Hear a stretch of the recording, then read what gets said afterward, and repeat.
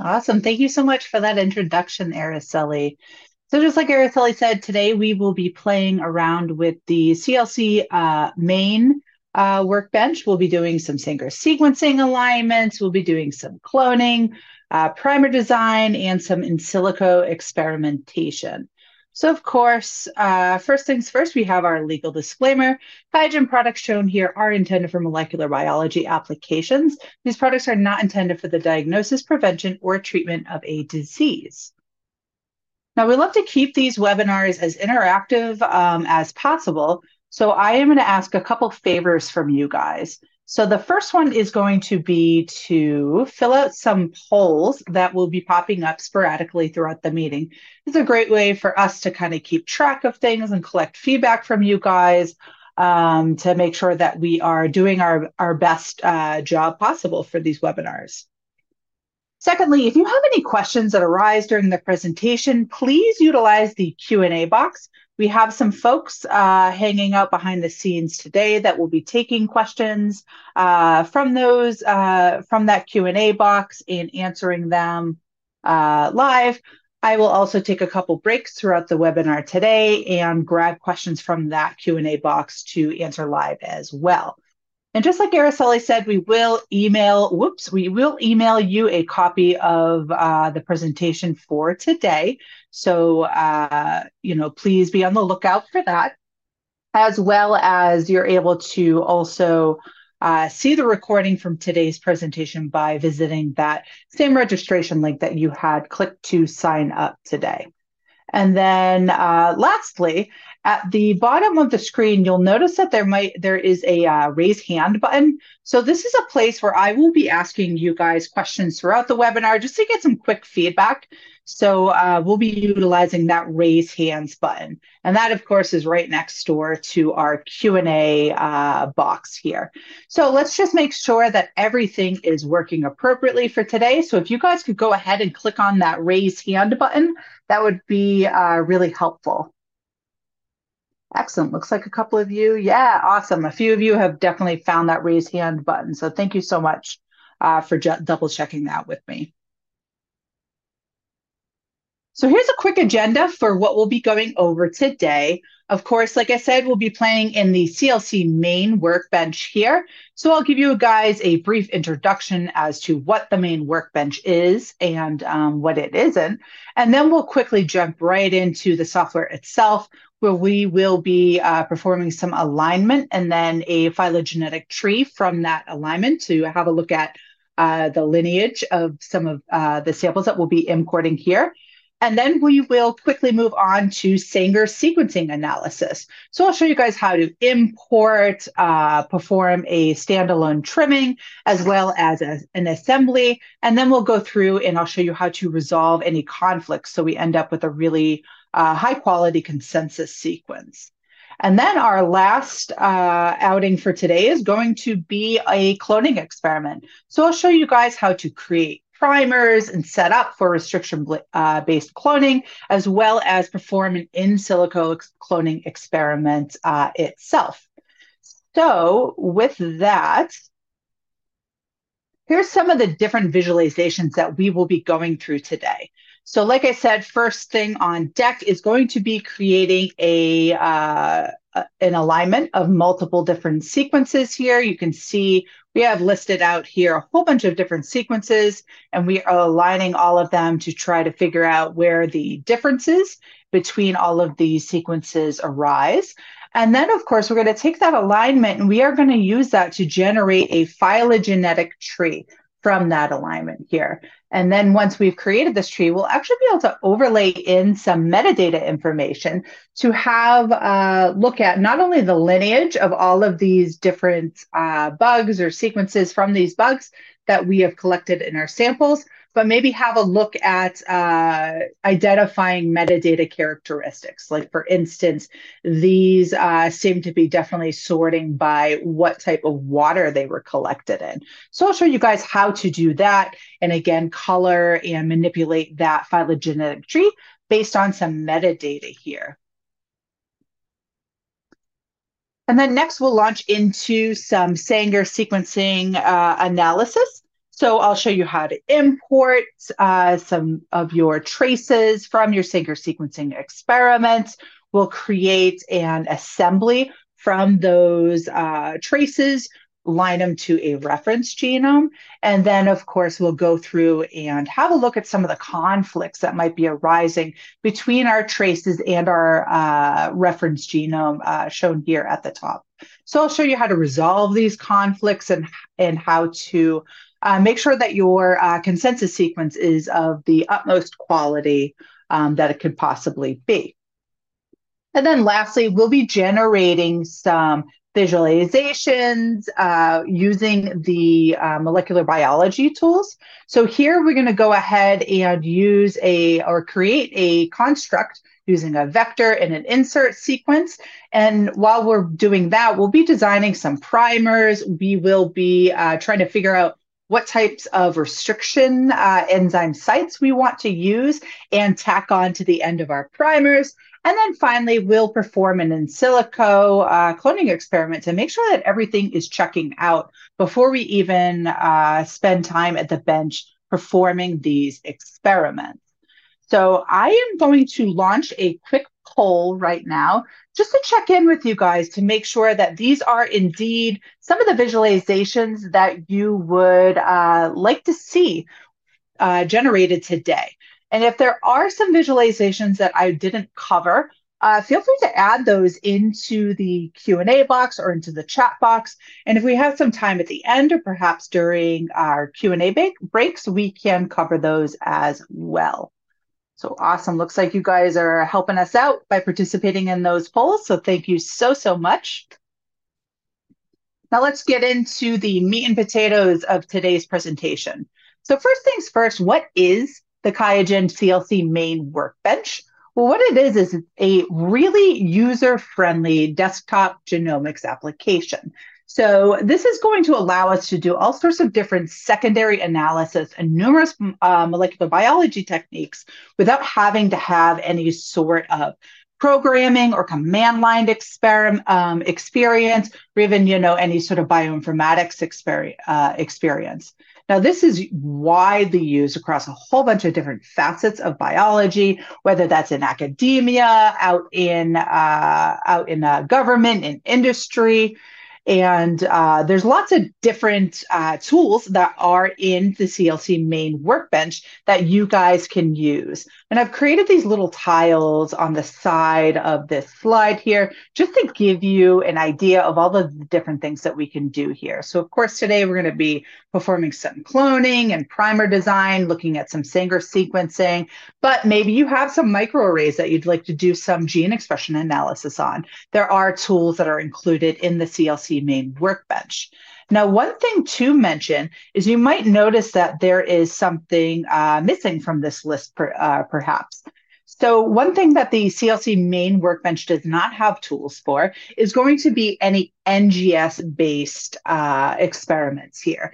So if you are generating NGS data alongside your Sanger sequencing data, you might want to consider upgrading to a CLC genomics workbench. And that will unleash all sorts of other tools for your NGS based data, as well as things like single cell sequencing and so on and so forth. Right, so now that you have an overview of what the CLC main workbench is, let's get right into it. So first things first, we are going to create an alignment from some sequences and generate a phylogenetic tree to have a look at the lineage of some of those sequences from the bugs that we have collected from those samples here. So what I'm going to do is I'm actually going to pop right over into the CLC main workbench interface and get things started. So let's just take a brief tour around the application itself just to figure out where everything is and show you guys some of the most popular features here. So of course, at the top of the screen, we're going to have a whole bunch of quick reference buttons here. So import, if you're importing any sort of sequence information, sequence data, we'll be using that one a lot today. If you do have some sort of tools that you want to just quickly launch, we have this little cute rocket ship icon that you can go and launch some of your favorite tools. And then moving down, we have our navigation area. So this is where everything that you will be creating in the CLC environment will live. So you can think of this as like a Windows Explorer folders, just to keep things organized so you can quickly come back and sort through all of the different data that you've generated here. Now, below that, we have our toolbox. So this toolbox is going to contain a wealth of information. So the first one that I do want to show you guys is this processes tab. When we click on that tab, you'll see here we have no processes shown. But what this is going to show us is as we are running different tools, it'll show us how long things are running for, if it's complete, so on and so forth. So this is a great tab to know about. And then moving on, we have our toolbox tab. This is where all of the different tools live that we will be using today. They're organized into these handy little folders that we can then expand using these little plus signs to grab the tools themselves. And then finally, if you have any favorite tools, you can go ahead and create a favorites folder here. And that will be a collection of all the things that you guys are using the most. So you can just have a quick access to it. Now, up in the top right-hand corner, if you're watching this as a recording, it's probably underneath my video. There's going to be some buttons where you can have a look at things like designing workflows. Maybe you have some plugins that you'd like to use for CLC main workbench or even the genomics workbench, so on and so forth. But one thing in particular is going to be this support button right here. So if you ever get stuck or if you need an extra hand in figuring out how to do something or run into a technical issue, please feel free to reach out to our support folks. They are always ready and waiting for answering questions, and they typically get back to you rather quickly. So that's a great thing to know about. As well as that support button, we do also have this little help menu at the top of the screen that in this will also contain a whole wealth of information like online tutorials if you'd like to review maybe PDFs of what we're going through today. Another thing that we'll be visiting today is if you wanted to import some data to play around with while you're getting your feet wet with some of these tools, we have this import example data. And then, of course, we have that contact support functionality here as well. Okay, so now that you guys have an idea of what everything is on the screen, let's get right into it. So first things first, we are going to work on our alignment and construction of our phylogenetic tree. So the first thing that we want to do, of course, is import the sequences that we want to align. So that's going to start here with this import button. So we're going to go ahead and give that a click. When we do, you'll notice that we have our standard import and then our import metadata. So for right now, we're just going to be doing our standard import, which will then go out into a folder that I have saved a bunch of FAFSA files into. So here we can navigate to that folder using either the Add Folders or Add Files button. In this case, I'm going to Add Files, click that button. And it will pop out to a spot in my laptop that I have saved some example data to. And I'm going to go ahead and choose that .fa example data here. So this is all of our sequences that we want to create an alignment with. So I'm going to go ahead and click on Open. And that will add it into the Selected Files and Folders screen. Once I'm good with that, I'm going to go ahead and click on Next. One thing that you'll notice is at the bottom here, we have these options. I'm going to leave it as an automatic import, but if you wanted to force a specific import type, you do have the ability to do that. So once again, we're going to go ahead and click on that next button. And here we're just going to simply choose where we want to save it remember inside of our navigation area. So we see kind of a carbon copy of what our navigation area looks like. So for this case, let's go ahead and just set up a new folder that I'm going to call webinar and click on OK. And I'm going to save that into our CLC data folder. If you wanted to maybe drop this into a higher level folder, feel free to grab and just drop it wherever you see fit here. So here we have our folder webinar. And once I am satisfied with that, I'll go ahead and click on finish. What this is going to do is it's going to now import those sequences into that webinar folder inside of our CLC main workbench environment. You can see how we're coming along with this process by visiting the left-hand bottom corner box here and flipping over to the Processes tab. And you'll see here that those sequences imported rather quickly. So we are good to go on to our next steps. So let's go ahead and have a look at our actual imported sequences here. So I'm going to open up our webinar folder using the little plus sign, and we'll see that we have our data here. So I'm going to give that a double click. Now you'll see that we have a whole bunch of different sequences. I believe it's about 80 or so that we're going to want to now bring into an alignment. You see here's all your base pairs, and of course you can mess around with how this looks by changing some of the settings over here on the right-hand side of the screen. Now the first step that we're going to do is we're going to visit our toolbox, give that a click. And inside of our toolbox, you're going to notice our collections of different smaller toolboxes, we'll call them. So the first thing that we're going to want to visit is going to be this alignments and trees toolbox drawer. We'll call it a toolbox drawer. That seems like a good analogy there. So when we open up this drawer of alignments and trees, you'll notice that we have the individual tools themselves. So the first one that we're going to pick from is going to be this create alignment. So I'm going to go ahead and just double click on this create alignment. And that will pop out a wizard driven guide that'll show us exactly how to generate this alignment and what we need to grab to generate this alignment. So the first thing that it's going to ask is where to run this. So I'm just running it on my laptop, but if you guys have maybe a server or a cloud instance, you'd be able to choose to run it on one of those instances. But today I'm just running everything on my Hewlett-Packard laptop. Next thing we're going to do is going to go and grab those sequences that we just imported. So if you remember, we popped them into this webinar folder. So I'm going to go ahead and just highlight this phylogeny module example data, click on the little arrow over button, and you'll notice that it'll pop up in this selected elements pane over on the right-hand side.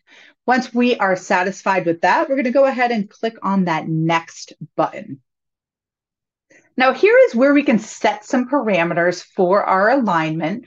We can look at the gap cost. We can check and maybe go with a more accurate but slower alignment, so on and so forth. So one thing that you might notice as we're going through all of these wizard screens is that there's always going to be a help button in the corner of the pop-up. So if you're confused as to, hey, what is a gap cost setting? Why do I care about it? And do I want to change it? You can go ahead and just click on this little help button, and that will bring you to our help documentation that is specific for the view that we are clicking into right at this time. And so very, very helpful to give you a lay of the land of all of the different settings that we have available in the main workbench.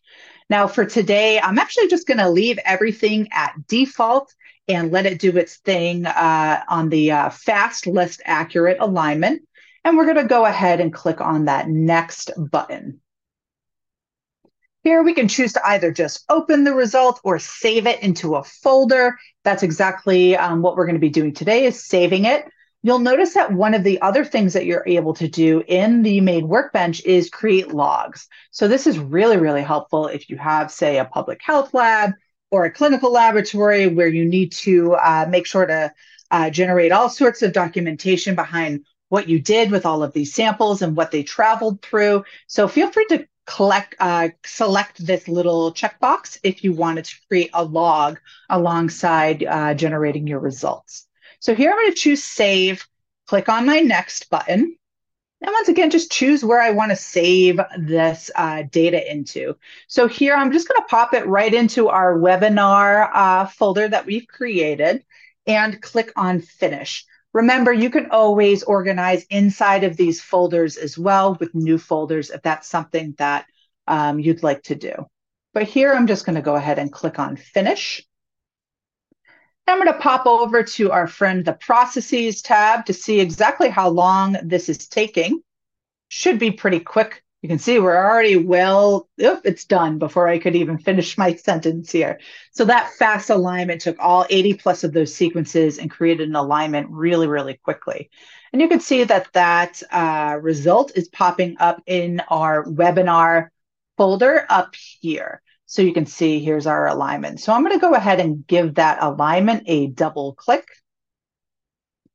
What that's going to do is it's going to open up a tab of our alignment here that we can now go ahead and have a quick review of. So there's a lot of colors and things going on with this alignment. So one of the things that I definitely recommend is playing around with these settings that are over on the right-hand side of the screen to get things looking the way that you would prefer them looking, so you can have an easier time reviewing all of these different alignments. So maybe one of the things that we can change is the spacing. Perhaps you don't want any spacing between all of our nucleotides, so we can select to no spacing.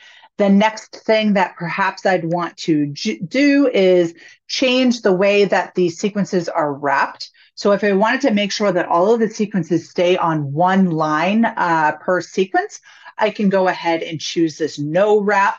If you wanted them to kind of wrap around the screen, so you don't have to scroll right, you can change that to that auto wrap or the fixed wrap.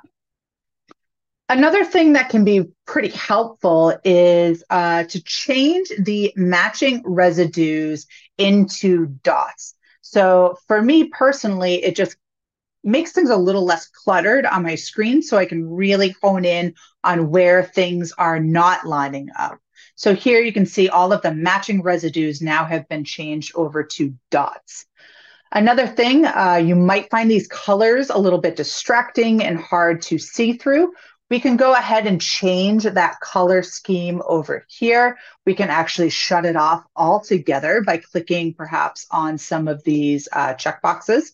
So if I shut off the background color, all of the colors go away. If you wanted to just simply color the actual nucleotide identifiers here, feel free to change that to foreground color.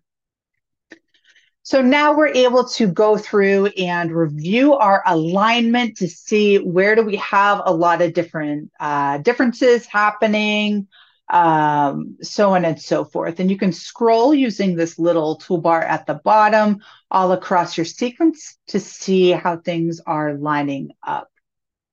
Another thing to mention is going to be our zoom tools that are located at the bottom of the screen. So for instance, maybe you wanted to see everything fit into the screen. We can click on the zoom to fit middle icon here, and that'll snap all of our sequences to fit onto the screen. Of course, you'll lose your nucleotide level information. So if you wanted to go back to that base level, you can choose to zoom to the base level here. You can also use the magnifying glass to zoom into an area of interest, or the slider to increase or decrease how deep you're going into the sequence here. Now, if we wanted to say save this alignment to now go ahead and create a phylogeny tree, we can go ahead and do so by clicking on the Save button up at the top here. Another interesting thing that we can do is potentially export the sequences that we have down here. We can export the graphics themselves. So if you wanted to include a picture of this alignment, feel free to do so. Another thing that you can also do is right click on the tab itself, and you will be opened up to a whole bunch of other menus for how to save or print or export some of these views here.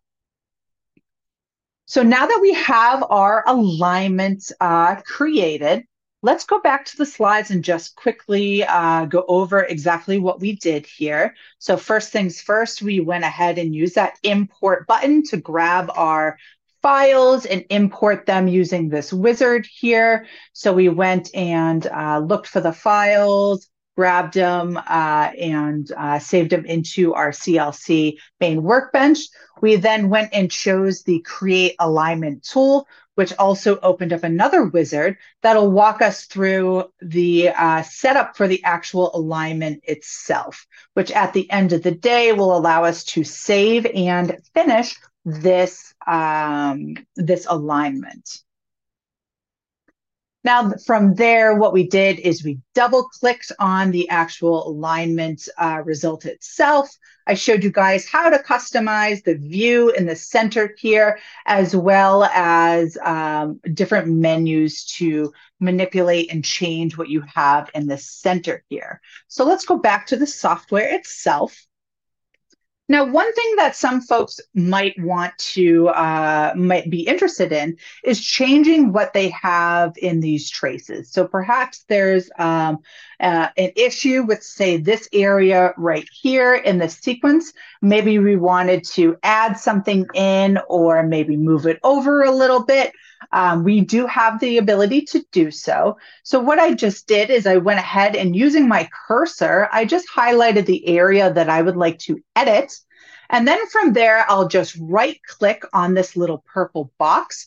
And you can see here that we can add in perhaps an annotation for a troublesome area. Maybe we'd like to delete it or add in some gaps. Or maybe we just want to redo the alignment for this small section itself again. Lots of different options that we can do here. So again, what I did is I highlighted the area that I'd like to manipulate. Once it's this purple blue box, all I did was right click on that purple blue box. And here we have the menu to say, add some gaps before or after, or manipulate the sequence in various different ways here. And then, of course, once we've manipulated the sequence, we'll want to go ahead and save it if we did add in or change those sequences in any way, shape, or form. And that we can do using the Save button that I showed you guys up in the top left-hand corner of the screen. So now that we are done with this alignment, I'm going to go ahead and close these tabs just to keep our screen tidy. What we're going to do now is get into our toolbox and open up that alignment and tree drawer within our toolbox once again to go ahead and create a tree. So here I'm going to go ahead and double click on this Create Tree tool. And we're going to utilize that alignment that we just made together and generate a phylogenetic tree here. So first things first, it's going to ask you what alignment do you want to use to construct your tree. So here, let's go ahead and visit that webinar folder that we set up together and choose the alignment that we want to pop into our phylogenetic tree. So again, we're going to use our little arrow over buttons and make sure that it's in our selected elements pane right here. So next thing that we're going to do is click on our next button. And then from here, we have a bunch of different options that we can choose from, depending on how you want to construct your tree. Feel free to visit these different options here. And of course, if you have any questions about what any of these are, feel free to click on that Help button, and it'll give you a lot more detailed information on these options themselves. You can also perform some bootstrapping analysis, so feel free to leave that as default or change it to suit your mood. Another thing that you might notice is as I'm hovering over specific things in these options, you will also get a nice little tooltip just quickly explaining what these different options are if you don't want to get into that help menu right from the get-go. So once we are satisfied with our options, I'm going to go ahead and click on next. For today, we're going to leave all of this stuff just as default here. So I'm going to go ahead and click on next. And then, of course, we're going to save it. We're going to save it using this next button into that folder that we've been creating today, that webinar folder. And I'll go ahead and click on that finish button. This will quickly create a phylogenetic tree, and you can see it pop up rather quickly in our webinar folder here. But again, feel free to visit that Processes tab if you want to see what the status is for the tree construction. So let's go ahead and visit our webinar folder and double click on our alignment tree data here. So we're going to go ahead and double click on that, and it's going to open up our tree. Now from here, we have all sorts of ways that we can manipulate what we see in the middle here. So perhaps you are super happy with the phylogram layout. Feel free to keep it. If you wanted to say change this over into a cladogram, feel free to do so. Or maybe you prefer a circular format for these different graphs. Feel free to change that to suit your mood here. Now down below, you'll also notice that there are settings for all sorts of nodes and labels and things like that.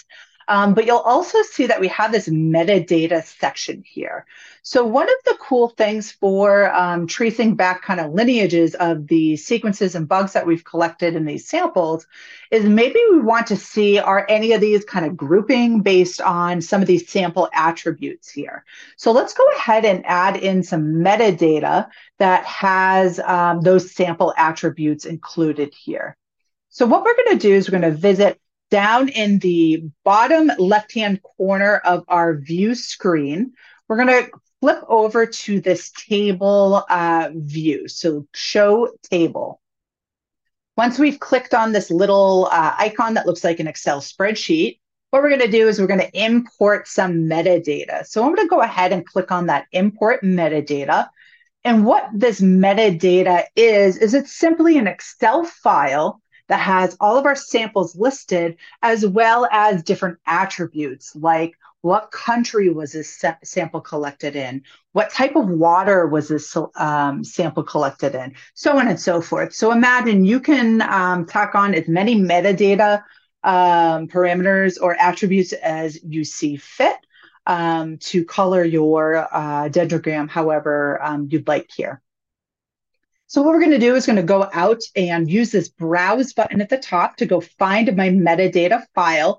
And you'll see here I have an Excel spreadsheet that again is just a list of the sample identifiers and a whole bunch of different columns of other different metadata points here. So I'm going to go ahead and click on the OK button right here to grab that specific metadata file. And you'll notice that we have a preview down here. So this again is exactly what that Excel spreadsheet looks like. So here is our strain, here's the sequence of the strain, and then here's all of those juicy tidbits for where we collected these samples and maybe how we want to sort and color our dendrogram here. So once we're good with that, we're just going to go ahead and click on Finish. So now we have that metadata attached to our samples. So let's go back to our dendrogram view here. So I'm going to click on this little dendrogram icon at the bottom. And let's visit our metadata section now within our settings on the right-hand side. So I'm going to open up metadata, and I'm going to want to actually change all of these black node dots over to be colored by what type of water these were collected from. So what I'm going to do is I'm going to visit our node color, open that up, and I'm going to say, hey, I want this colored by water type. And you'll see that we get this key that shows up on the view itself. And now we have all of our different nodes colored based on where they were collected. And we can see that things are definitely seeming to sort themselves into the different water types here. So remember, all of these settings that are over here on the right-hand side will also carry over to anything that you might want to export using these buttons at the top here. So maybe you want to grab this radial phylogeny tree and pop it into a presentation somewhere. Using these colors by water or any of the other various selections that we have on the right here, feel free to do so. So with that, let's just review some of the steps we went through to create this tree. So back to our slides. So first things first, we went into our toolbox and we grabbed our Create Tree tool, which then launched our little wizard guided step-by-step, where we went and grabbed that alignment that we created together and put it into the selected elements pane, and then chose some different settings if we wanted to tweak how we're constructing the tree there. And then we went ahead and clicked on next, and then finally save and finish. What we did was then manipulate what we saw in the center view here by looking at our tree layouts and maybe changing them from a phylogram over to this radial view or so on and so forth. But mostly we wanted to really add in our metadata so we can take advantage of that metadata and color code these sample dots. And we did so by visiting the view icon at the bottom of the screen there that looks like a little Excel spreadsheet, which then opened up a wizard asking, hey, where is this metadata stored that you want to drag into CLC? We had a nice little preview of it, and then we went ahead and clicked on finish. And then from there, we can tweak those metadata parameters in the settings to be colored however we see fit, whether it's the shape or the symbol size or the color, things like that.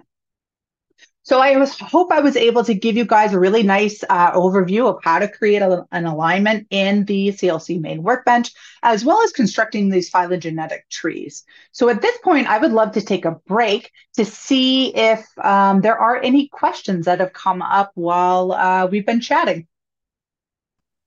Thanks, Kristen. So thank you everyone for submitting your questions to the Q&A box. So we did have a couple of questions that came in. And so the first question is there a way to see which alignment I choose to create the tree from? Absolutely. So one of the cool bits is CLC main workbench is really great at keeping track of everything, even if you aren't the greatest at keeping track of everything. So at the bottom of the screen here, you'll notice that we have a few different icons. One of them is going to be this show history, and that is going to show us exactly what we did and who did it and where we got the data from. So here I see originates from this particular alignment. So really great place if you've lost track of what you've been doing to get back to your kind of original files that you've used. Awesome. So just to let everyone know, I just launched a speed poll just to make sure that we are, how do we feel about Kristen's speed? So you guys can just fill that out just to give her some feedback in that sense. So another question that came up is, what is the difference between the CLC main workbench and the genomics workbench? I know it was mentioned earlier today. Yeah, great question. So think of it this way. Main workbench does not have any tools to handle NGS type data, so next generation sequencing data, whereas CLC Genomics workbench does. So everything that you see here today in the CLC main workbench is also included in the CLC Genomics workbench. So you can think of the Genomics workbench as an upgrade from this main workbench to handle your NGS type outputs. Awesome. So another question that came in is, how do you, or can you, rename the outputs in the phylogenetic tree? Absolutely. So if you wanted to rename your outputs, say, in your CLC data folder files here, the way they name them is just, kind of not very descriptive. All you have to do is just highlight the thing that you want to rename, right click, and then you can see that we have this rename functionality here, as well as a bunch of other cool things. So maybe you wanted to copy this and pop it into another folder. You have the ability to do that as well. Okay. And so we had a question. Can we add different sequence files and then do an alignment for all at once, or do we have to upload one file at a time? Yeah, so where I showed you how to do that, create alignment, you can grab as many sequences as you want to align here.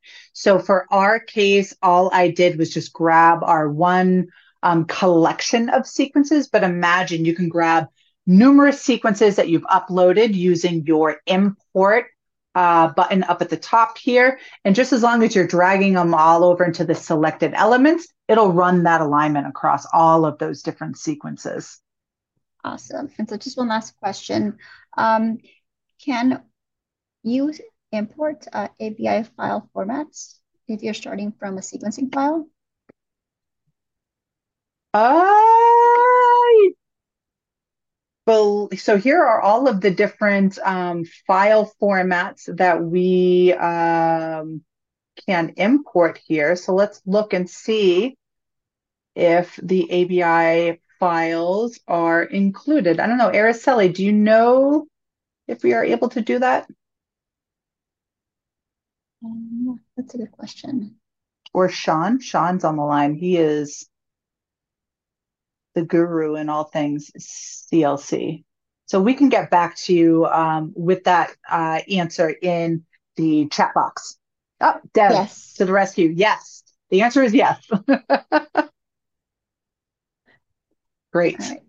Okay, so we still have a lot to cover, so we'll go ahead and continue, but keep typing in those questions in the Q&A box. We really appreciate that. And thank you for filling out the speed poll. It looks like your speed is just fine. Awesome. Excellent. So before we move on, I just wanted to see from you guys who thinks that utilizing the ability to color those different nodes by different colors and different pieces of metadata. Is anybody here using that? Show hands. Are you guys going to be using that in the future for your experiments? Yeah, me too. I think it's a really awesome way to visualize your data and just get a quick kind of overview of, hey, what is similar, what is not, so on and so forth when you're looking for lineage type information. Awesome. So let's pop over into my slides once again. So we're going to move on to the next bit of the presentation here. So that is going to be our Stanger sequencing analysis. So here's where I'm going to show you how to import those sequences. You'll be able to trim them in a standalone trimmer, or you can run your assembly using these tools where trimming will take place inside of that assembly. So let's go ahead and kick back over into the software itself. I'm going to close this tab just to clean things up. And the first thing that we're going to do to allow me to show you guys how to do this is I'm going to go and grab some example data. And where we can find this is going to be in the help menu at the top of the screen here. And you'll notice the third thing down is the ability to import example data. So this is really handy data to get you guys used to using some of these tools here. So what I did is I just went ahead and grabbed that data, and you'll see here that it's going to import all of that data into a folder of my choosing. But luckily, I have already done this, so we don't have to wait for this timer to go down here. So let's go and visit that data. So at the very top of the screen here, you'll notice that I have this MWB webinar folder that I set up prior to this. And in that, we have our example data. And inside of that example data is a whole bunch of different data and sequences that we can play around with to learn the tools better. So first things first, let's go ahead and run a trim tool on some of these sequences that we have imported using this example data. And just a quick reminder, if you're importing your own sequences and not this example data, go ahead and click on that import button and use that wizard just like we did for our very first part of this webinar today. So what we're going to do is we're going to visit our toolbox at the bottom, and we're going to open up the toolbox drawer that is titled Sanger Sequencing Analysis. And you'll see there's a bunch of different tools in this toolbox drawer. So here, first things first, I'm going to show you how to trim your sequences if you want to do a standalone trimming here. So go ahead and give that trim sequences a double click. That'll open up a menu or a wizard that'll guide you through the whole rest of this process here. So first things first, we want to grab our nucleotide sequences that we have either imported or grabbed from our example data. So here you can see in our example data folder, we have this sequencing data folder. I'm going to open that guy up and see that we have a whole bunch of different reads that we can select and import into this trim sequences tool. So I have gone ahead and selected 9 different sequences to trim. Once I'm good with that, I'm going to go ahead and click on this next button. And here is where we're able to select some different parameters. For our case, we are going to leave everything at default. But if you wanted to tweak some of these parameters, feel free to do so. You can find more information about these parameters in the help menu. And you also do have the ability to perhaps trim out some vector sequence from your sequences if that's something that you have in your data here. But again, we're going to leave this stuff at default and move on with our next button, where we'll then be able to save these results and perhaps even create a log that will capture all of this trimming information here. So once we are good with that, we're going to just go ahead and click on that next button and save it into whatever folder we see fit. So I'm going to pop this into our webinar folder and click on that Finish button. So what this did is it went ahead and ran a standalone sequence trimmer. So I'll go ahead and open up those trimmed sequences that we popped into our webinar folder. You can see here's our 9 sequences, and it has trimmed alongside the name so we don't get things confused. And what I'm going to do is I'm just going to go ahead and double click on one of these sequences to show you here is the actual trace. And here are the annotations for these spots that the trimming tool decided to trim. So one thing to mention about this trim tool is it doesn't actually remove those sections of data from your traces, because sometimes even though they might be of poorer quality, they do contain information that we don't want to lose. So you can see here, we've just simply added in this annotation here. So feel free to run that standalone trim tool if that's something that you would like to do. Moving on, we're actually going to go ahead and run the Assemble Sequences to Reference tool with all of these example data traces that we imported together. So once again, going into our toolbox, what we're going to do is go ahead and open up the Sanger Sequencing Analysis drawer. And what we're going to do is we're going to either choose to assemble the sequences. So if you didn't have a reference to assemble to, you could just simply choose assemble sequences. But for today, we're actually going to assemble all of these sequences to a reference. So I'm going to go ahead and double click on Assemble Sequences to Reference, which launches another handy little wizard here. We're going to go and grab the sequences that we want to assemble here. So in this case, I'm going to go and grab those raw sequences again. So those sequencing reads that have not been trimmed. Pop them into our selected elements window. Once I'm satisfied with that, I'll go ahead and click on that next button. And here is where we can go ahead and choose what our reference is that we'd like to use. So I'm going to go ahead and open up this little folder right here to go and search through my CLC data folder for my reference sequence. So right here, we can see that we have this ATP8 A1 mRNA reference sequence. So we're going to go ahead and use that as our reference. So I'm going to select it using those arrows over, pop it into our selected elements. Remember, you can import these ahead of time if you'd like to prior to running this actual tool. So I'm going to go ahead and click on OK. And then we do have some more options for tweaking these reference parameters as well. I'm going to leave those as default and click on the next button. Once again, we have some more alignment options, so we can change some of these options if you see fit. Another spot that you might want to take notice of is this trimming options. So if you created your trim sequences ahead of time, like we just did with that trim sequences standalone tool, you could go ahead and use the existing trim information from that, or you can leave it unchecked and go ahead with the trimming done inside the assemble sequences tools here. And again, always feel free to visit that help button if you want more information.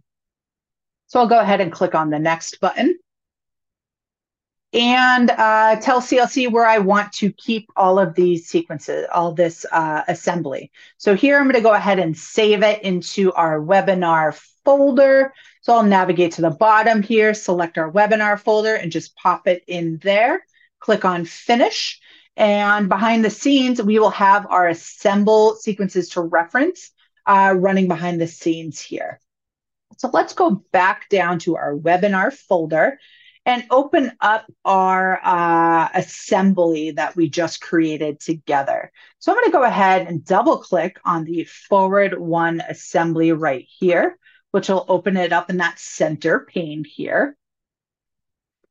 If you guys remember from the last piece of our webinar today, we have all these zoom icons at the bottom that will allow us to zoom in or zoom out on these sequences that we've aligned here. So first things first, let's use this zoom to fit to bring everybody into the screen. So here's all 9 of our sequences that we've decided to align here, as well as a bunch of conflicts that seem to have arisen during our assembly. So you can use these buttons to zoom in or zoom out, whatever you see fit. So I'm going to stay here on our nucleotide level view here. You can scroll left and right to have a look at these sequences as well. So a couple things before we start plugging away with those conflicts is you can change how things are viewed at the center here. You can change the level of compactness that we see for these layouts. So maybe you don't want to see those traces. Feel free to choose the different levels of compactness. In this case, I'm just going to leave it as not compact. Again, with the wrapping, if you wanted to make sure that all sequences stay on the same line, we're going to go ahead and choose that no wrapping. And then, of course, if you wanted to change maybe some of the residue coloring or nucleotide info, things like that, you can absolutely do so as well. So typically the next thing that we want to do when we've created an assembly is go through and review all of the conflicts that might have arisen between our traces that we've imported where they differ from our reference sequence. So in the center of the screen here, you can see that we have this consensus sequence. So this is taking into account all of the trace information that we've imported, matching it to the reference and saying, hey, this matches or hey, it doesn't match. So what we're going to do is we're going to actually use this find conflict button to quickly just go through all of the different individual conflicts that arose and resolve each of them. So what we're going to do is go ahead and click on this find conflict button. What that's going to do is it's going to bring us to our very first conflict that we see between our traces and our reference sequence. So you can see in the reference, we're supposed to have a C. This first forward one trace looks like a very clear-cut C. And then down here, we have some poor quality sequence. However, in reviewing this, it doesn't actually look to me like there is a gap here. It actually looks like there was just a low quality C that was actually detected at this point right here.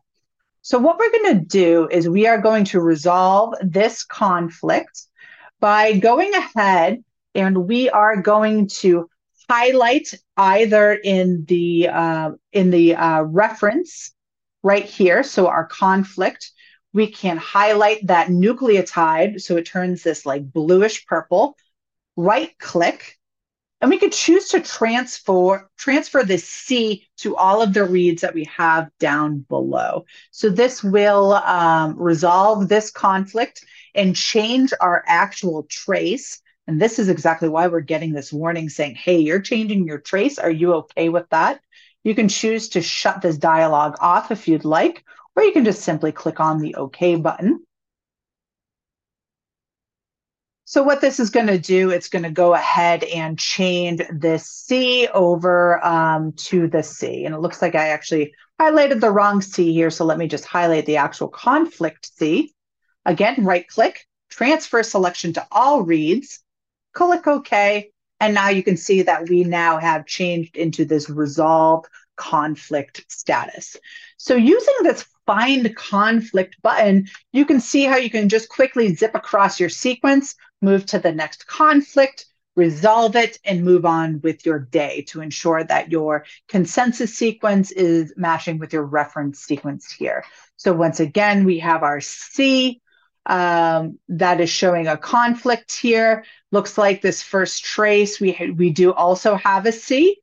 And then we have some messy sequence quality, but again, I believe, there's also a C at this point as well. We can see that peak behind that messiness. So I'm going to once again go right click, transfer selection to all reads, go ahead and click on that OK button. Now we have this resolved conflict. So once we've gone through and resolved all of these conflicts, we can go ahead and save this assembly using our save button. We can also choose to export it or export a graphic here as well. So just with a show of hands, who here thinks that using that find conflict button is really going to be super helpful in cruising through your sequence, resolving all of those conflicts in a very orderly fashion? Yeah, I think it's a really great way to kind of review your whole sequence as well. Wonderful. So let's just go back to our slides and review exactly what we've done so far. So we're in the Sanger sequencing analysis portion of our webinar, where we went ahead and we imported reads, or we grabbed the reads from that example information that we have in the help menu. So you guys will be importing your reads. You'll be using your standalone trim sequences tool. If you'd like to trim the sequences, you will select those particular sequences you'd like to trim and set the parameters and save and finish those trimmings.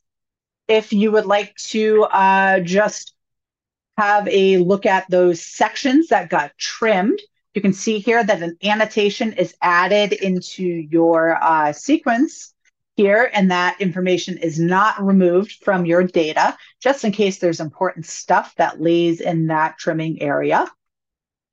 And then what we did is I went ahead and showed you guys how to assemble those Sanger sequences to a reference. This is going to be pretty much one and the same, whether you're doing it without a reference or with a reference. You can choose your tool from the toolbox here. You're going to go ahead and choose those different Sanger sequences you want to assemble. You're going to choose your reference genome that you're choosing to assemble to. And then, of course, some parameters here, which then we went ahead and we saved and finished.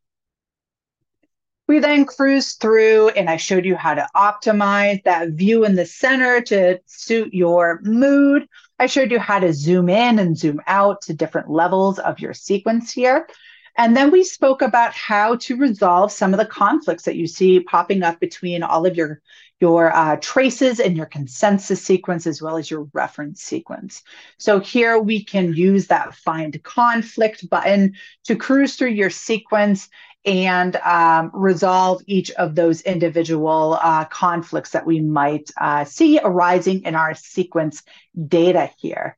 And then from there, you can go ahead and save those sequences once they have been all tidied up by having a look at all those conflicts and move on with your experiment. So the next thing that we're going to be getting into is going to be our cloning portion of the talk here.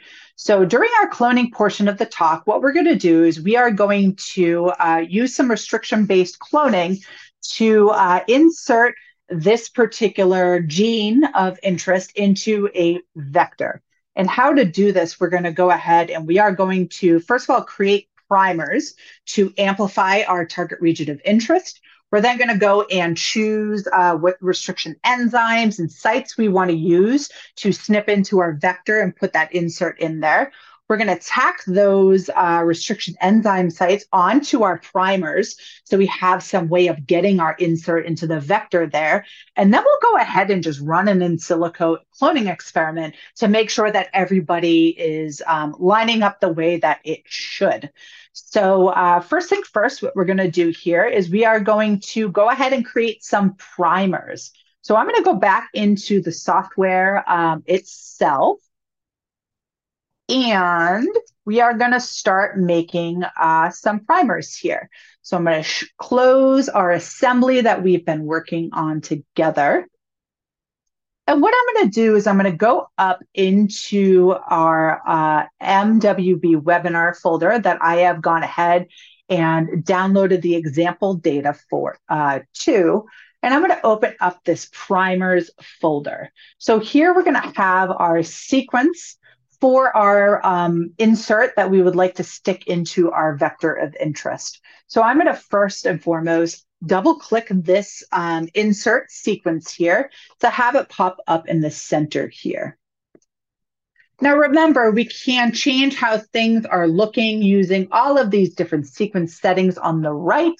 In this case, I'm going to just make it easy on us and use some of the zoom tools that are at the bottom right-hand corner. What I'm going to do is I'm going to take and snap this sequence to fit the window for the entire insert itself. So I'm going to go ahead and click this center button. And that's going to take the entire sequence and pop it into this screen, all fitting into one spot. So now we can see here is our insert. If you wanted to shut these flags off, if they're overlaying on top of important information, you absolutely can do so using our sequence settings to maybe shut off some of these restriction enzyme flags to visualize exactly what all these sequences are behind the scenes. But trust me, there are the actual insert sequences that are in this yellow and the blue, as well as all of the important bits that come with this insert itself. Now, what we want to do is we want to stick a forward primer right upstream of the insert itself. So we really want to pop this primer into that CMV promoter area right here at the beginning of our gene of interest that we're going to be inserting into the vector here. So what we can do is we can just very simply on this black line that shows up below these annotation arrows, we can highlight the section that we would like to stick this primer in. So for instance, let's go ahead and just select this area on this line to pop the forward primer in. So you'll see that the selection turns the bluish purple. Once we've selected this area, I'm going to go ahead and right click. And here, what we can do is go ahead and tell CLC Workbench exactly where we want to pop this primer. So in order to do so, we're going to go ahead and switch over to our primer designer view. So right now we're just simply looking at the sequence itself. So we're going to go over and open up this primer designer, which once again is going to look very much like what we were just looking at, except we're going to have these lines that are generated below. So on this screen, what we're going to do is we're going to go ahead and select the area that we would like to stick that forward primer in. We're going to right click on the blue purple area. And the very first option here is going to be forward primer region here. What this is going to do is it's going to tell CLC, hey, we want the primer to sit somewhere in this area, the forward primer. And then using the zoom tools at the bottom here, I'm going to go to this I'm going to go to the selection tool right here and just zip right into our selected region, where now you can see all of these dots showing up on all of these 5 lines that are populated on the primer design screen. So first things first, each one of these individual lines is specifying different length primers. So if you want a length of 18, here's your 18 line, 19, 20, so on and so forth. And then each of these individual dots is going to show where the start of a primer could potentially be. Now, depending on the settings that we have listed over here on the right-hand side, these dots will either be red or green. So if we are not meeting the criteria or the parameters that we've set out on the right-hand side, the dots will be red. If we are meeting the criteria, the dots will be green. So you can see here that we have lots of spots that we can start our primer, our forward primer on based on all of these different green dots. So I'm going to go back and zoom back out to see our entire sequence on one screen.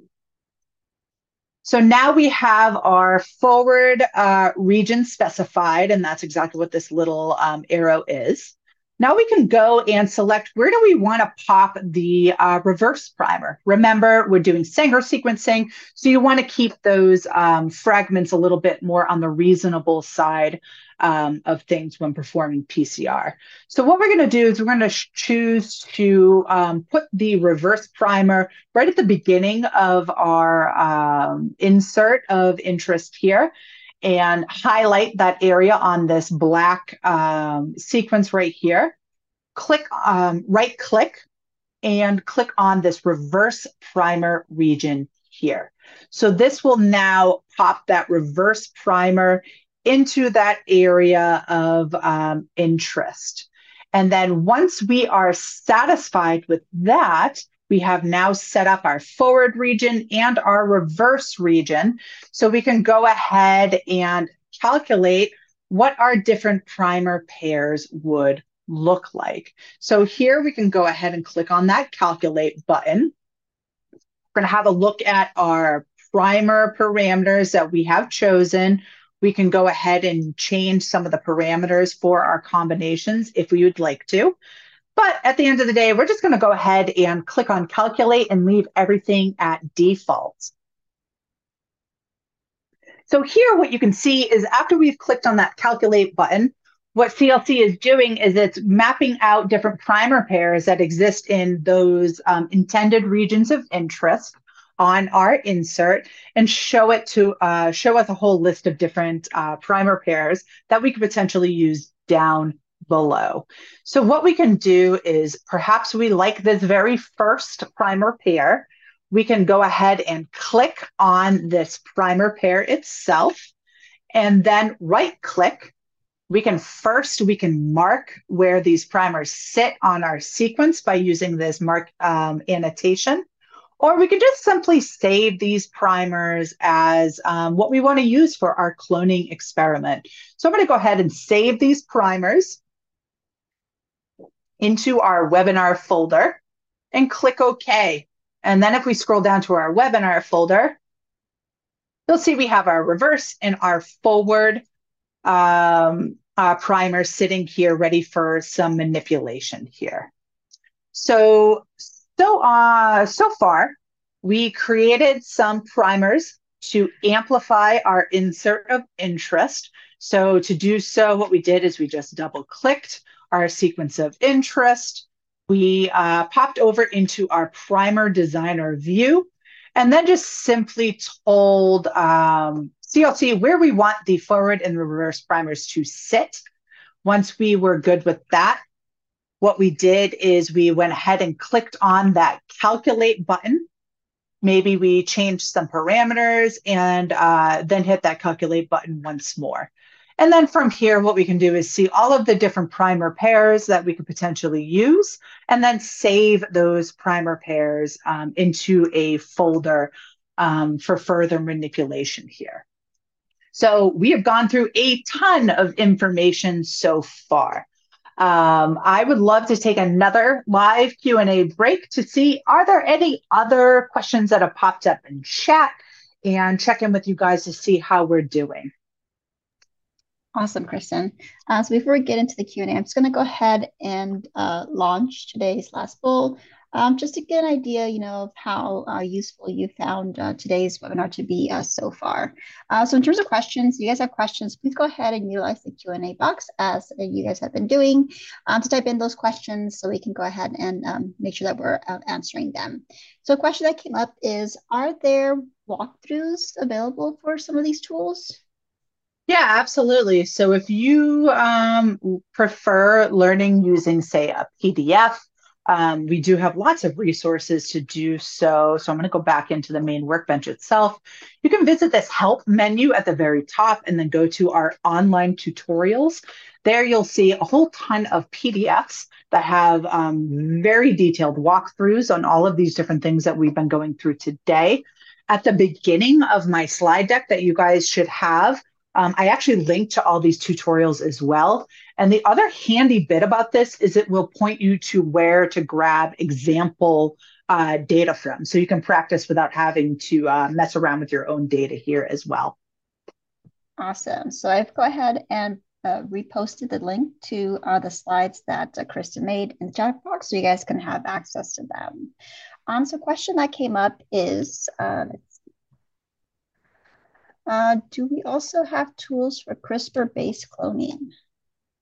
So I believe the CRISPR tools are going to be in the genomics workbench, if that's something that you would like to visit. I don't know if Araceli, Dev, or Sean, if you have any more tidbits to add to that.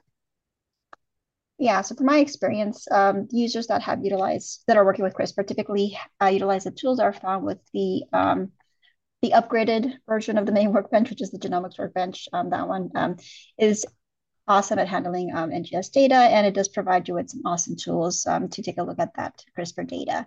So if you guys are interested, we do have a trial link in the slides that Kristen provided, or you can also reach out to us and we'd be happy to help you as well. And I guess similar to that topic, do we have tools for 16S and metagenomic data? Yes. So all of the tools that I am showing you today in the main workbench also exist over in the genomics workbench. And there are tons of different tools from metagenomics over there, 16S sequencing, all sorts of things. So all of your NGS kind of needs will be fulfilled through that genomics workbench. So again, all the stuff that we're seeing today is on the main workbench. And if you wanted to upgrade to that genomics workbench, all this stuff will also show up in that genomics workbench, as well as all the NGS stuff and metagenomic and all of that. Awesome. So I'm going to go ahead and just, for those of you that are interested in taking a look at are working with microbials, and it seems to be a good topic, I'm going to go ahead and type in just like a link to our page. You guys can get more information on that. And so I'm just going to go ahead and do that in the chat box.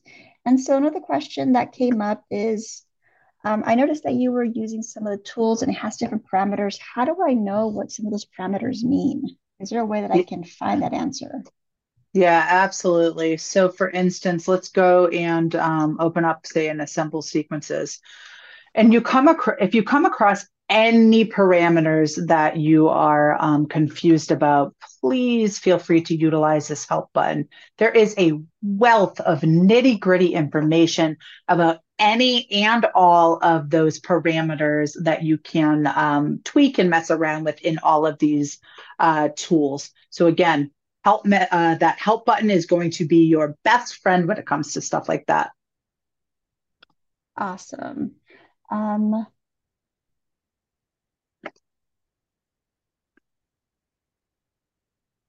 okay, so it looks like we don't have any questions, but again, if you guys have any questions, please continue to use the Q&A box to type in those questions, and we will answer them as they go along.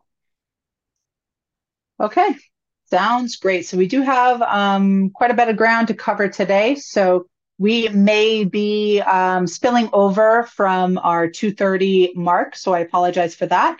But if you have to leave, if you have a meeting right up against this, feel free to leave. And we are recording this session. So you're not going to miss anything if you wanted to review that other information that we might spill over into. So let's get right into it to not waste any more time. So the next thing that we're going to be doing, so we've created our primers for our cloning experiment. The next thing that we're going to do is we want to add in some restriction enzyme sites onto the ends of our primers so we're able to stick that insert into our vector. So first things first, we actually want to go and figure out what restriction enzymes we want to even use. So let's go ahead and in our example data folder, I'm going to go into cloning here. And in the cloning folder, we're going to see that we have both our insert of interest. I'm going to double click and open that. And then we have our vector of interest here. So I'm going to open up that vector of interest as well. Now you'll see that we have these two tabs. If you wanted to split screen to make things a little bit easier to look at, feel free to right click on any of these tabs, click on view, and then you can split horizontally or vertically. So let's split these guys horizontally. So at the top, we have our insert, and then down the bottom, we have our vector. So let's put it into a circular format just to have a little bit better view of the entire sequence itself. So in our vector sequence, I just popped it into our circular view using our tool at the bottom left-hand side of the view pane here. And now we can go ahead and have a look at our multi-cloning site to figure out which of these enzymes would be the best to use for our experiment of interest. In this case, what we're going to do is we're going to grab Handy 3 and ZO1 as our restriction enzymes to get our insert into our vector. So now that we have chosen which ones we want to use, I'm going to go ahead into our primers folder where we've gone ahead and saved our forward and our reverse primers here. Actually, these are the ones I've already manipulated. So let's close these out. And actually, let's open up the raw primer sequences that I imported into our webinar folder. So here we have our forward primer sequence here. And what we're going to do is we are going to add in a restriction enzyme site as well as a few nucleotides of buffer to ensure that we have enzyme efficiency here.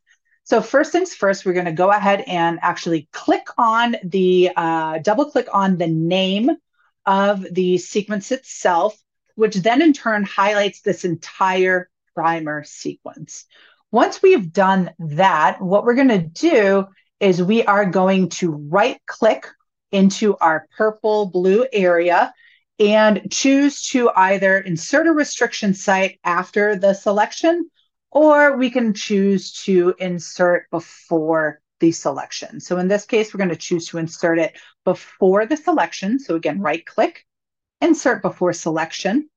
We can go and grab our Handy 3, which was the first enzyme that showed up at that multi-cloning site where we wanted to stick our insert. So I grabbed the sequence or the restriction cut site for Handy 3. It's going to add that onto the front of our primer here. And then, of course, we want to add a couple additional bases just to make the enzyme happy, right? We want some kind of runway before those cut sites for enzyme efficiency. So once I'm satisfied with that, what I'm going to do is I'm going to go ahead and click on OK. Now you can see here that we have our Hindi 3 site as well as our little buffer zone for our enzyme. Once we're good with that, you're going to go ahead and click on the save button and save that primer sequence with the new things that we just added onto it. Now for the reverse primer, we're going to do the same exact thing again. So I'm going to double click on the reverse primer. It's going to open it up. I'm going to double click on the name. It's going to highlight that whole sequence. I'm going to right click on the whole sequence. And in this case, this primer has actually been designed to match the negative strand. So we are also going to include a restriction site before this primer as well. So I'm going to insert the site before the selection. And in this time, I'm going to go ahead and choose our ZO1 restriction enzyme here. And again, add a nice little buffer prior to that cut site and click on OK. And now we can see our ZO1 cut site is included before our primer as well as that buffer. So feel free to go ahead and save those primers. Now, the next thing that we can do is run an in silico PCR to create the fragment that we are actually going to be physically inserting into our vector of interest. So what we're going to do is we are going to go down to our toolbox here. I'm going to close out all of these tools here, and we are going to go into our different toolboxes here. So one toolbox that we're going to be using is going to be our cloning toolbox. And you can see we have our restriction-based cloning here. But another thing that we're going to do is we are going to go ahead and have a look at all of these other different, all of these other different toolboxes to try to go ahead and find the next tool that we are going to be using. So in primers and probes, you'll notice that we have this find binding sites and create fragments. This is our in silico PCR tool. So once again, once we opened up primers and probes, double click on find binding sites and create fragments. And at this point, what we're going to do is we are going to go ahead and choose the mRNA that we would like to amplify. So I'm going to go up into our molecular workbench webinar folder, and in our different cloning folders here, in our example data folder, you'll see that we have this mRNA sequence. So this is the mRNA sequence that we want to actually amplify. So I'm going to go ahead and grab that as our selected element and then click on next. Here, now we're going to go and grab our primers that we're choosing to amplify this mRNA with. So again, we can go and find those primers of interest that we created. In this case, I'm going to go into our primers folder and choose the primers that we have created here with those cut sites as well as the buffer for the enzyme here. So here I'm going to grab those two primers and then just very simply click on OK. You can choose to tweak some of these parameters here, but once again, we are going to set at default and then click on the help button if we have any more questions about that. But here we're just going to click on next. At this point, we can choose to either open the results that we get from this in silico PCR, save this particular PCR product, or whatever we see fit here. So in this case, what I'm actually going to do is go ahead and just open this result rather than save it, because I don't need to actually save the results itself. All I want to do is actually save the fragment that is resulting from my actual PCR results. So I'm going to go ahead and choose this open for the result handling and then click on finish.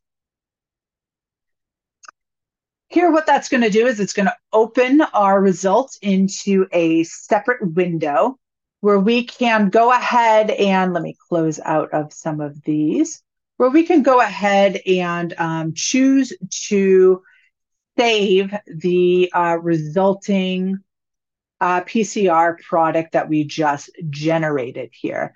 So I'm going to go ahead and open up the fragment that we've saved prior. And you can save that fragment by using our save icon up here, or even just right-clicking on the fragment itself and choosing Save Fragment. So now that we have gone ahead and created our fragment of interest, we're going to go ahead and simulate a restriction-based enzyme cloning reaction here. So what we're going to do is we're going to open up in our toolbox our restriction enzyme digest cloning tool. So in the toolbox, we're going to open up the toolbox drawer for cloning that I showed you guys before. So in cloning, we have our restriction-based cloning tool. Kind of give that one a double click, and it will guide you through exactly what you need to do to create your construct here. So what we're going to do is we're going to grab that fragment that we made, as well as the vector of interest that we want to put that fragment into. So I'm going to go ahead and choose both of those sequences here, both the fragment as well as the vector, and click on Next. Here I'm going to go ahead and click on Save and pop that into our webinar folder for safekeeping. We're going to now go into our webinar folder and open up that cloning experiment that we just created together. So I'm going to close this out to clean the screen up a little bit, open up cloning experiment. Here we have our cloning experiment. So the first thing that we want to do is change over from just this very simple sequence viewer over into our cloning editor here. So it looks like a little vector or a horseshoe, whatever you want to call it. It's this little icon down the bottom here. So I'm going to click on that to pop open our cloning editor. And what I'm going to do is, first things first, I want to tell CLC which one of these two sequences are actually our vector. So right now we are selected on our fragment. So I'm going to go ahead and choose our vector here by selecting the dropdown, choose this TO vector. You'll notice that the illustration changes to our vector itself. And then what I'm going to do is just tell CLC, hey, this is actually our vector. So I'm going to say change to current. Now, once I have set this up as our vector, we want to tell CLC what are the restriction enzyme sites, cut sites that we're going to be using for our experiment here. So if you remember, it's going to be Hindi and ZO1. So what I'm going to do is I'm going to click on the Hindi annotation here. I'm going to hold down on my control key on my keyboard and also click on ZO1. When I do this, both of those restriction enzyme sites will be highlighted, and you'll notice that we have this selection down below. And what CLC is asking is which of these fragments are going to be our target vector? Is it going to be the little bitty piece that exists between those cut sites? Or is it going to be this huge 5,000 base pair section that exists on the outside of those cut sites? So here I'm just going to make sure that I'm selected on the correct vector sequence and go on with my experiment here. So now that we've set up our vector, let's flip back to our target that we'd like to insert into this vector by changing our drop-down screen here. So we're going to do the same exact thing that we just did with the vector, but to our insert. So what we're going to do is we're going to go and highlight our Hindi 3 restriction site, hold down on our control button, and choose ZO1. So here you'll notice that we'll get a few different selections asking us, hey, what is the actual insert that you want to put into your vector? Is it the tiny bit of sequence that's before Hindi 3? Is it the section that's between Hindi 3 and ZO1? Or is it that little tiny piece that's after ZO1? So of course, our insert is going to be this middle one, or this 3,000 base pair fragment here. So once we are good to go with that, and we've chosen everything that we are interested in choosing, we're going to actually go ahead and just click on this clone button. And this will run our in silico cloning experiment. When we click on this button down below, This is going to open up this menu to allow us to adapt the overhangs. So if you wanted to do a reverse complement if needed, feel free to do so using this little button right here. And this will just double check to make sure that your vector overhangs are matching up with your insert overhangs. And then once you're good with that, you're just going to go ahead and click on finish. Now you'll have an overview of your construct where you can go ahead and inspect to see, what this looks like. So here is our insert of interest, this ATP8A1 gene has been inserted into our vector that is 8,460 base pair long. So I just want to thank you guys for sticking with us today. We went through a lot of information. So let's just have a quick recap of exactly what we went through in this last little bit of the webinar. So of course, we wanted to go ahead and try to figure out what restriction enzymes we wanted to use to construct our construct of interest here. So we went ahead and opened up those sequences and picked out the most appropriate cut sites. We then went and added those cut sites to the primers to ensure that we were able to, stick our insert into the vector itself. So we double-clicked open our primer of interest. We selected it. We chose to insert a restriction site for our enzyme of interest. And then, of course, we added that additional buffer to make sure that the enzyme was happy when it went to go cut the insert itself. We then ran an in silico PCR to generate a fragment, the actual fragment itself that we would be sticking into the vector of interest. So we did so by going into primers and probes. We selected the find binding sites and create fragments. We looked for the mRNA sequence for our intended sequence of interest. We amplified it with our primers that we created with our cut sites. And we then saved the fragment into our data here. Once we saved that fragment, it was available to then start off actual in silico cloning reaction here, where we went ahead and chose not only our vector of interest, but that insert that we created together. We chose our cut sites, and we told the software exactly, which of these fragments we were creating with our cutting were our vector as well as our fragment. And then we went ahead and created our construct of interest after going through a few more steps here that are outlined in those slides that we shared here. So with that, I thank you guys so much for sticking with us. And would love to pause to see if there are any other additional questions that came up in the Q&A box. Thank you, Kristen, for this wonderful presentation. And thank you, everyone, for attending today and typing in those questions. So if you guys have any questions, please go ahead and utilize the Q&A box located on your screen to type in those questions that we can be able to answer them live.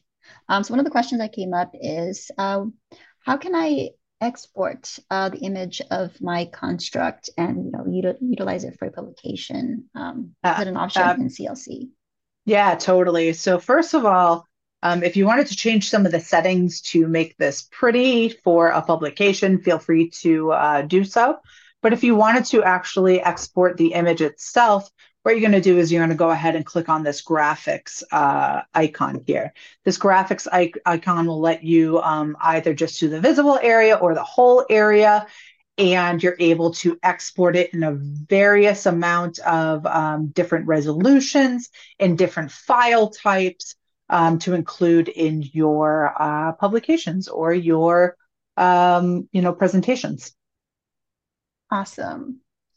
And so just so that we can help the attendees today, can you highlight again how they can have access to tutorials for those of us that are newer to the main workbench and want to play around and explore? We don't have the data to do so. Absolutely. So if you wanted to explore some of these tools and just test them out, what you can do is you can go into this help menu at the top of the screen here.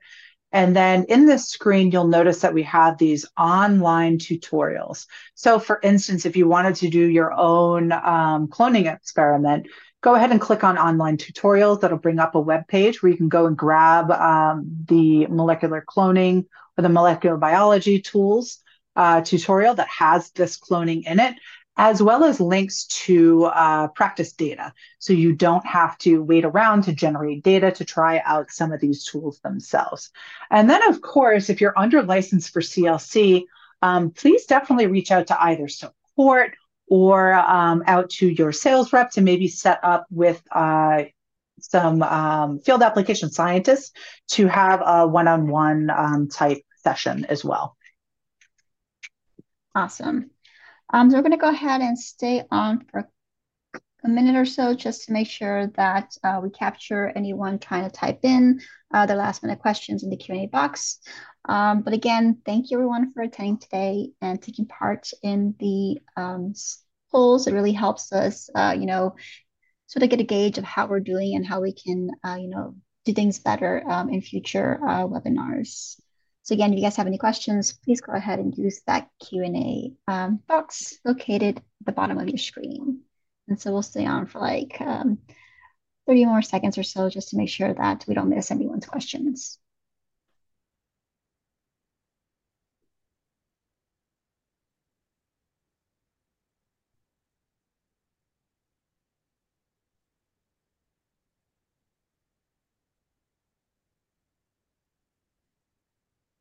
All right, so it looks like there's no more questions. So I'm going to go ahead and just stop the recording.